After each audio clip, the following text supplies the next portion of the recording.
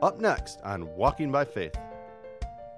But the Bible says God does not want you to be that type of a Christian.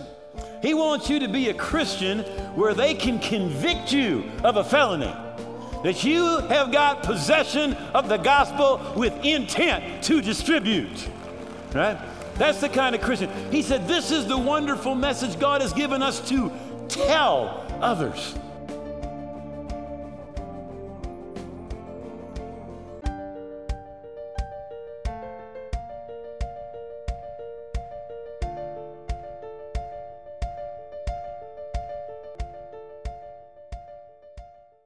Hello, I want to welcome you to Walking by Faith. Thanks for being with us today. We're talking about who you are in Christ. And this may be the most important revelation that anyone can get as a believer. Over 130 times in the Bible, it talks about who you are in Christ, in Him, in whom, in the Beloved. And literally, this is talking about what belongs to you as a Christian. Because once you become a Christian, you are united with Christ in His death, burial, and resurrection. When we understand who we are, what God has done for us in Jesus' death, burial, and resurrection, it literally changes our life. It's in Romans 5 where it says that when we understand this, that we're going to reign as kings in life through the one, Jesus Christ. I know that this message today is going to energize your faith. In fact, it says in Philemon 1:6 that as we acknowledge every good thing that's in us in Christ, that our faith becomes energized. It produces results. So would you come with me as we go into this message right as it begins? So here we go. I guess this is part number 7, they tell me. I was thinking about it, who you are in Christ. We could preach on this like 100 weeks in a row. I mean, this is just all through the New Testament. But this is part number 7. So we're going to jump right in Philemon, verse 6. It's just one chapter. Philemon is in the New Testament, right before the book of Hebrews, kind of at the end of your Bible. It says that the communication of your faith may become effectual or powerful or produce results.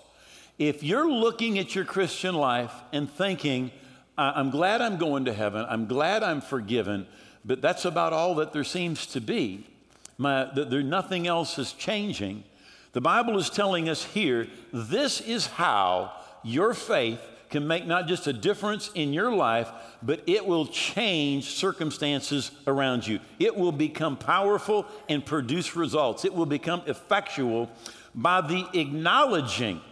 Now notice, this is something we do. So often we think God is going to do everything. But this is telling us we have a part. We need to acknowledge every good thing that is in us in Christ Jesus.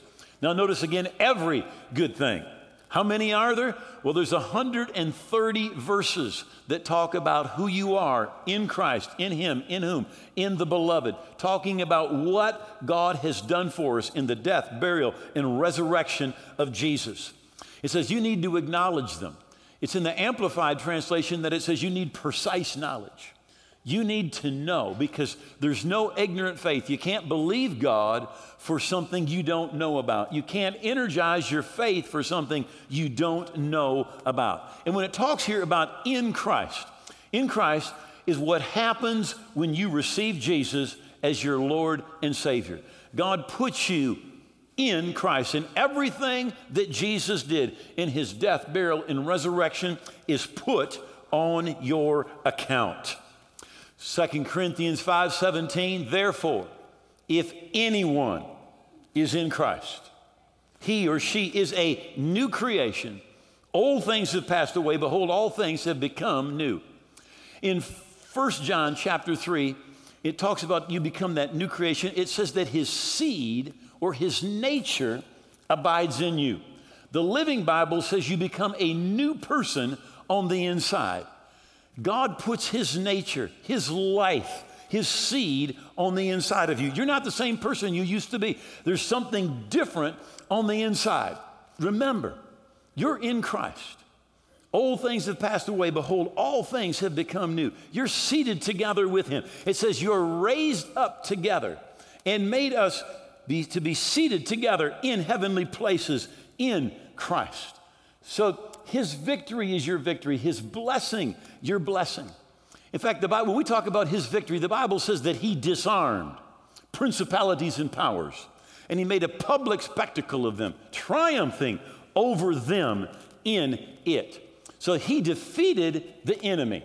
Now, the Romans, when they heard this, the people that Paul was directly writing to, people in the Roman Empire, when they heard about a triumph, they knew exactly what Paul was talking about.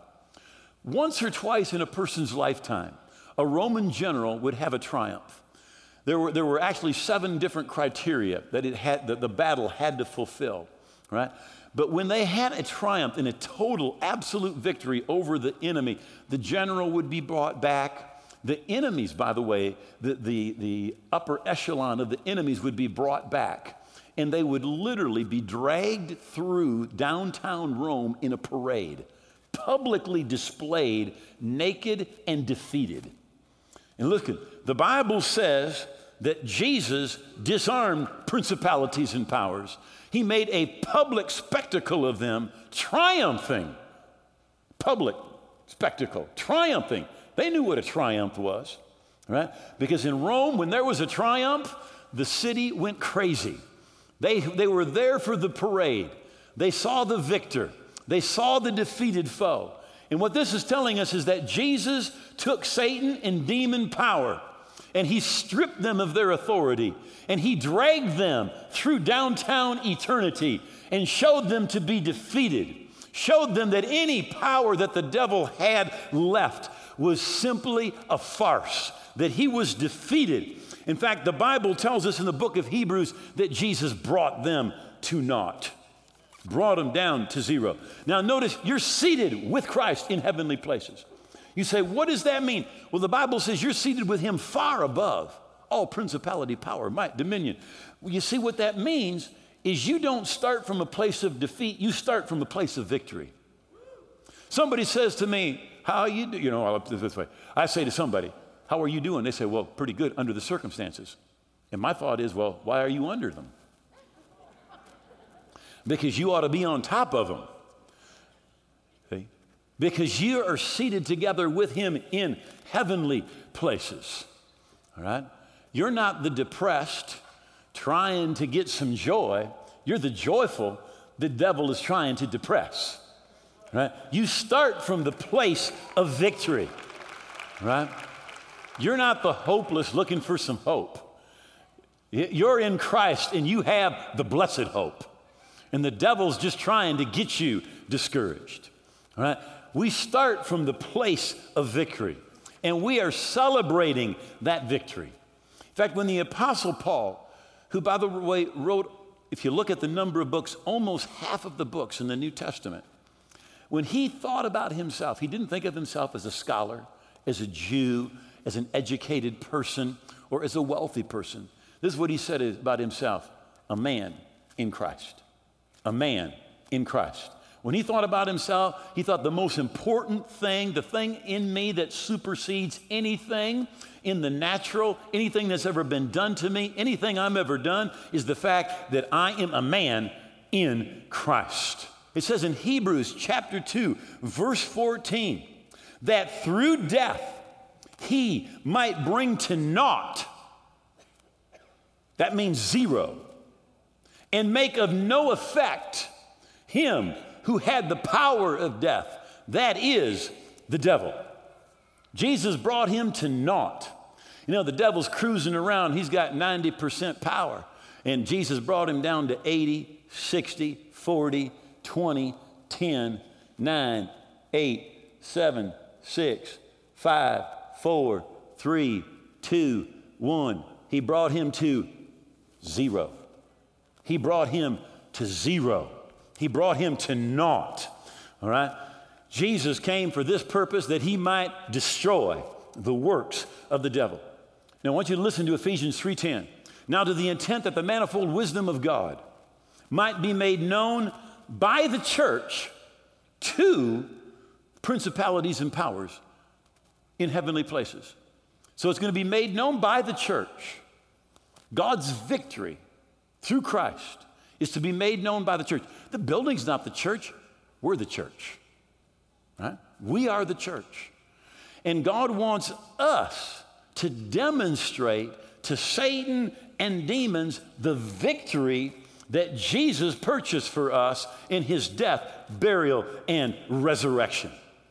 The first time the church is mentioned in Matthew chapter 16, Jesus tells them, he said, I give you authority, right? And he says to them, I give you the keys to the kingdom of heaven. Whatever you bind on earth, it is bound in heaven.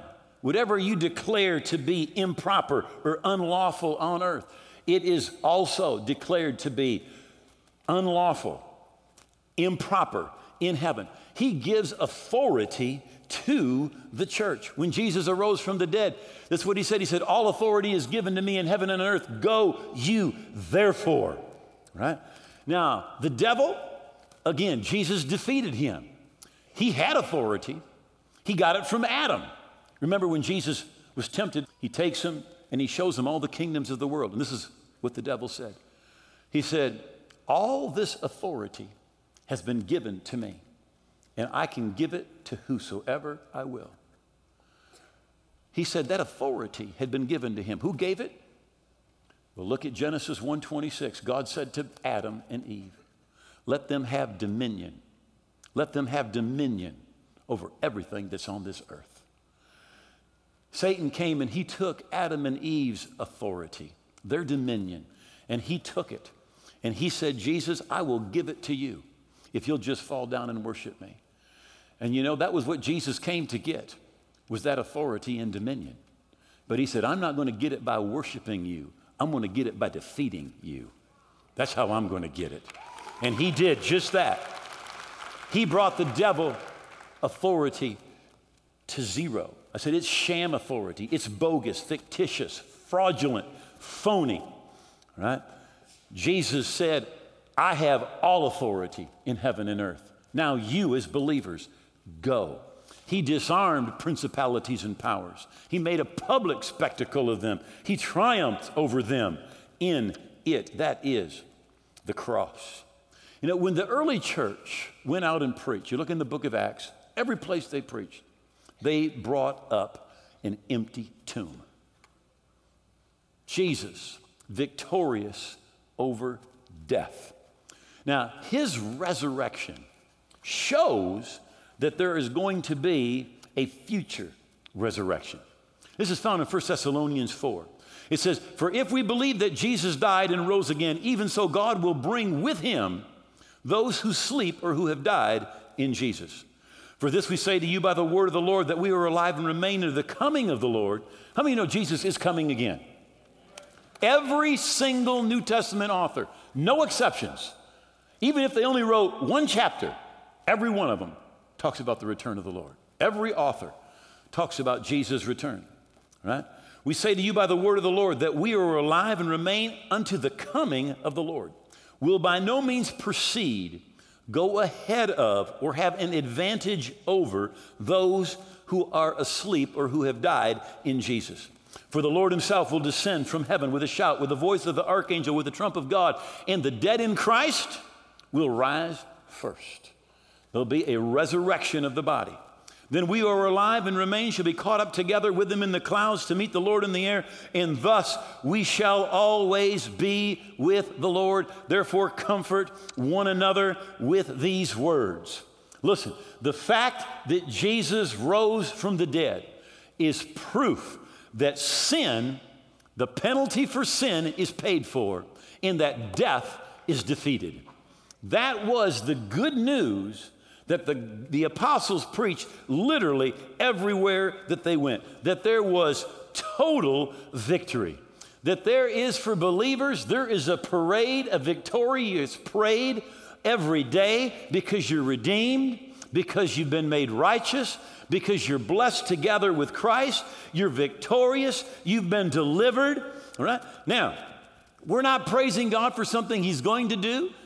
We're praising him for something that has already been done in the death, burial, resurrection, and ascension of Jesus. Now, don't get offended by this story, but let me tell you a little story. Right? This man and his wife, they go into a pet store. And as they walk in, right off to the side, there's a big cage with one of them macaw parrots in there, those talking parrots. And as they walk in, the parrot says to the man as they walk in, he says, "Hey, mister." And the man says, "What?" And the parrot said, "Your wife is the ugliest woman I've ever seen." And the man goes, I can't believe you said that. You just insulted me. And he runs over and he gets the manager. And he says, "Sir," he says, "your parrot just insulted my wife." And the manager said, "Well, what did the parrot say?" The parrot said that my wife was the most ugly woman he had ever seen. Well, the manager goes over there and he sticks his hands there. He grabs that parrot out of there. He slaps him across the beak. He pulls out some feathers. He throws him back in the cage. He says, "Now, if you ever insult one of my customers again or their spouse," he said, "I will pull all your feathers and cook you for dinner." You know, that couple, they walk around the store for a little while and then they're leaving. And the parrot, as they're about to leave, the parrot, as the man's going by, he says, "Hey, mister." And the guy goes, "What?" The parrot says, "You know what."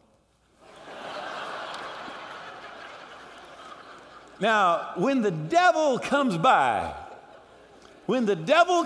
your place, you just say, "Hey, devil." And he says, "What?" You say, "Devil, you know what? You have been defeated. You have been stripped of your authority. You are under the feet of the church. I am redeemed. I'm victorious. I'm in Christ. I'm a new creature. Old things have passed away, and I know where you're going, devil." The Bible says in Revelation 20:10 that you're going to be thrown in the lake of fire, and you're going to be there forever and ever. Devil, you know what?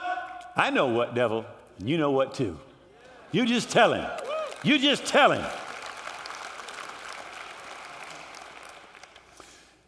The Bible says in Ephesians 1:3, "Blessed be the God and Father of our Lord Jesus Christ, who has blessed us with every spiritual blessing in the heavenly places in Christ Jesus."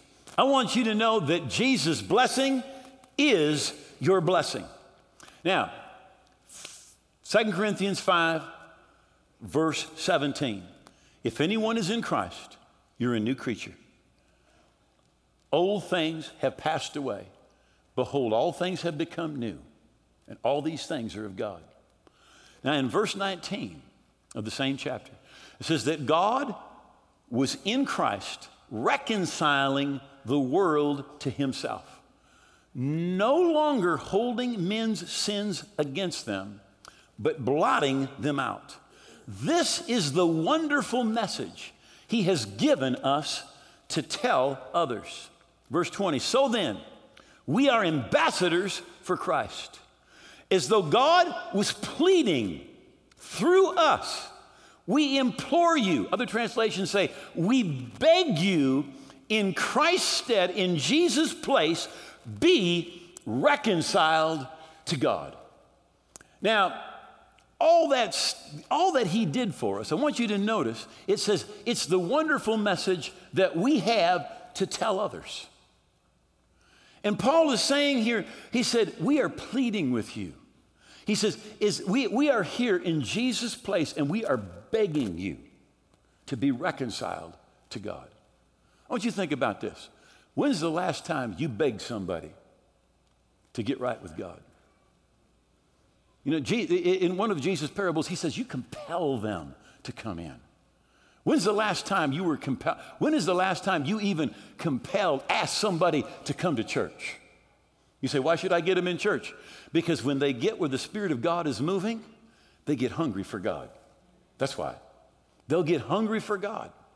Now, if you were to go with the narcotics squad in downtown Grand Rapids and spend a night, you know, you'll see some arrests, and you'll see people that they get with possession.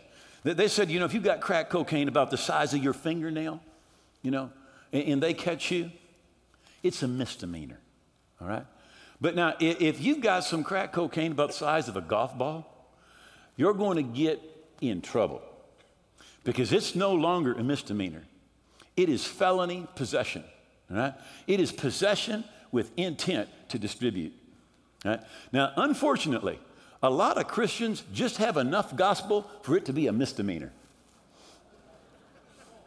You could not get convicted on possession with intent to distribute. You got enough for you. You know, I'm saved, I'm forgiven, I'm going to heaven, and let the rest of the world go wherever it goes. Right? You got enough for you, all right? But the Bible says God does not want you to be that type of a Christian. He wants you to be a Christian where they can convict you of a felony, that you have got possession of the gospel with intent to distribute, right? That's the kind of Christian. He said, this is the wonderful message God has given us to tell others. He says, we beg you in Christ's place. Be reconciled to God. Get right with God. God is waiting for you with open arms, and we are begging you, be reconciled. When is the last time that you shared your faith? When is the last time that you said to somebody, please, listen, you don't need to keep going the way that you're going. God's not holding your sins against you. There is forgiveness for you. God wants to turn your life around. The Bible says he's prepared the good life for you. Jesus said, I've come that you can have life and that you can have it abundantly. When is the last time you compelled somebody to come with you to church? When is the last time? Right? Are you a misdemeanor Christian? Or are you a Christian that's a felony Christian? That you've got possession with intent to distribute? Because that's what God wants you to be. A Christian with possession with intent to distribute.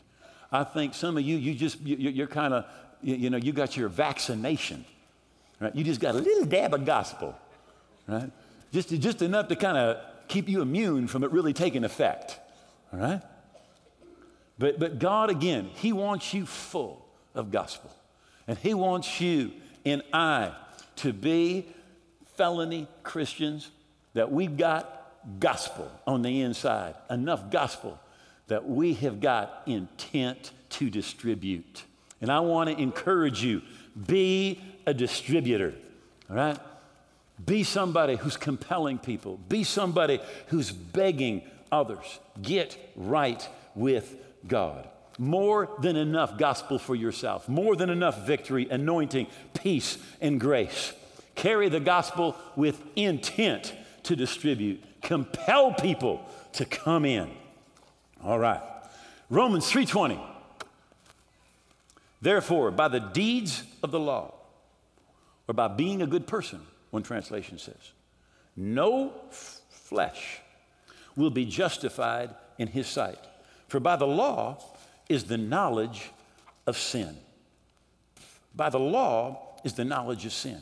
It's in 1 Corinthians 1:29. It says that no flesh should glory in his presence.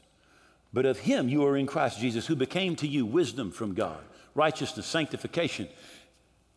Now, holiness is a result of being in right relationship with God.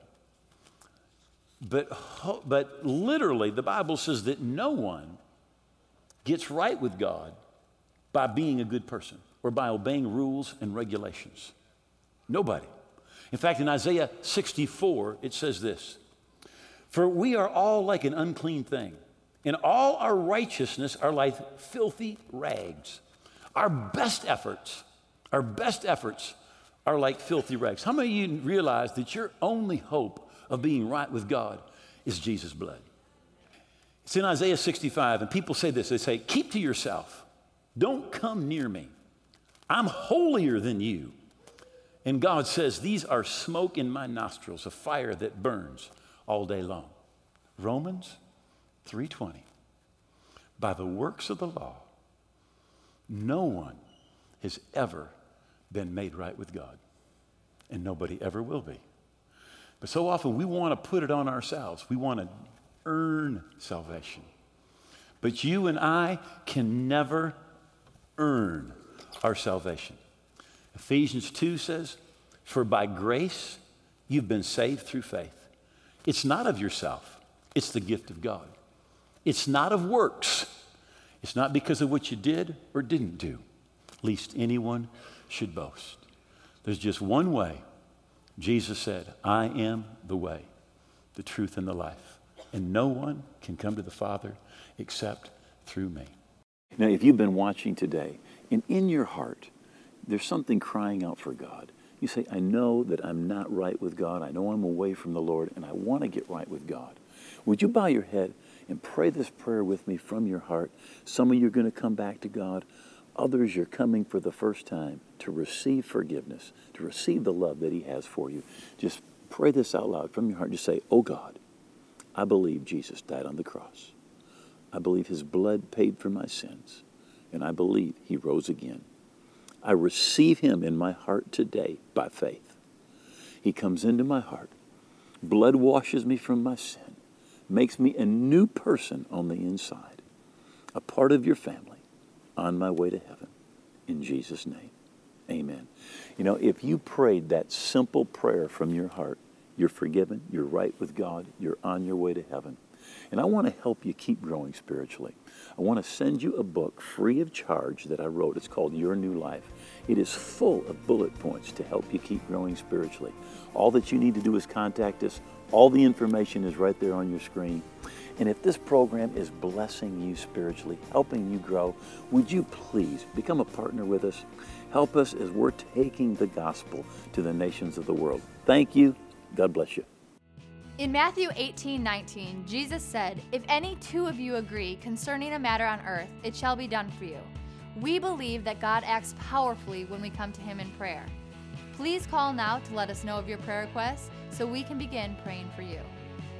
Thank you for joining us for today's message. We are always so encouraged to know that God is using this ministry to touch lives across the world. We would love to hear from you. If you have a story about how God has used these broadcasts to touch your life, please email us at yourstory@walkingbyfaith.tv. Thank you for watching Walking by Faith. Walking by Faith is made possible in part by the generous gifts of our viewers.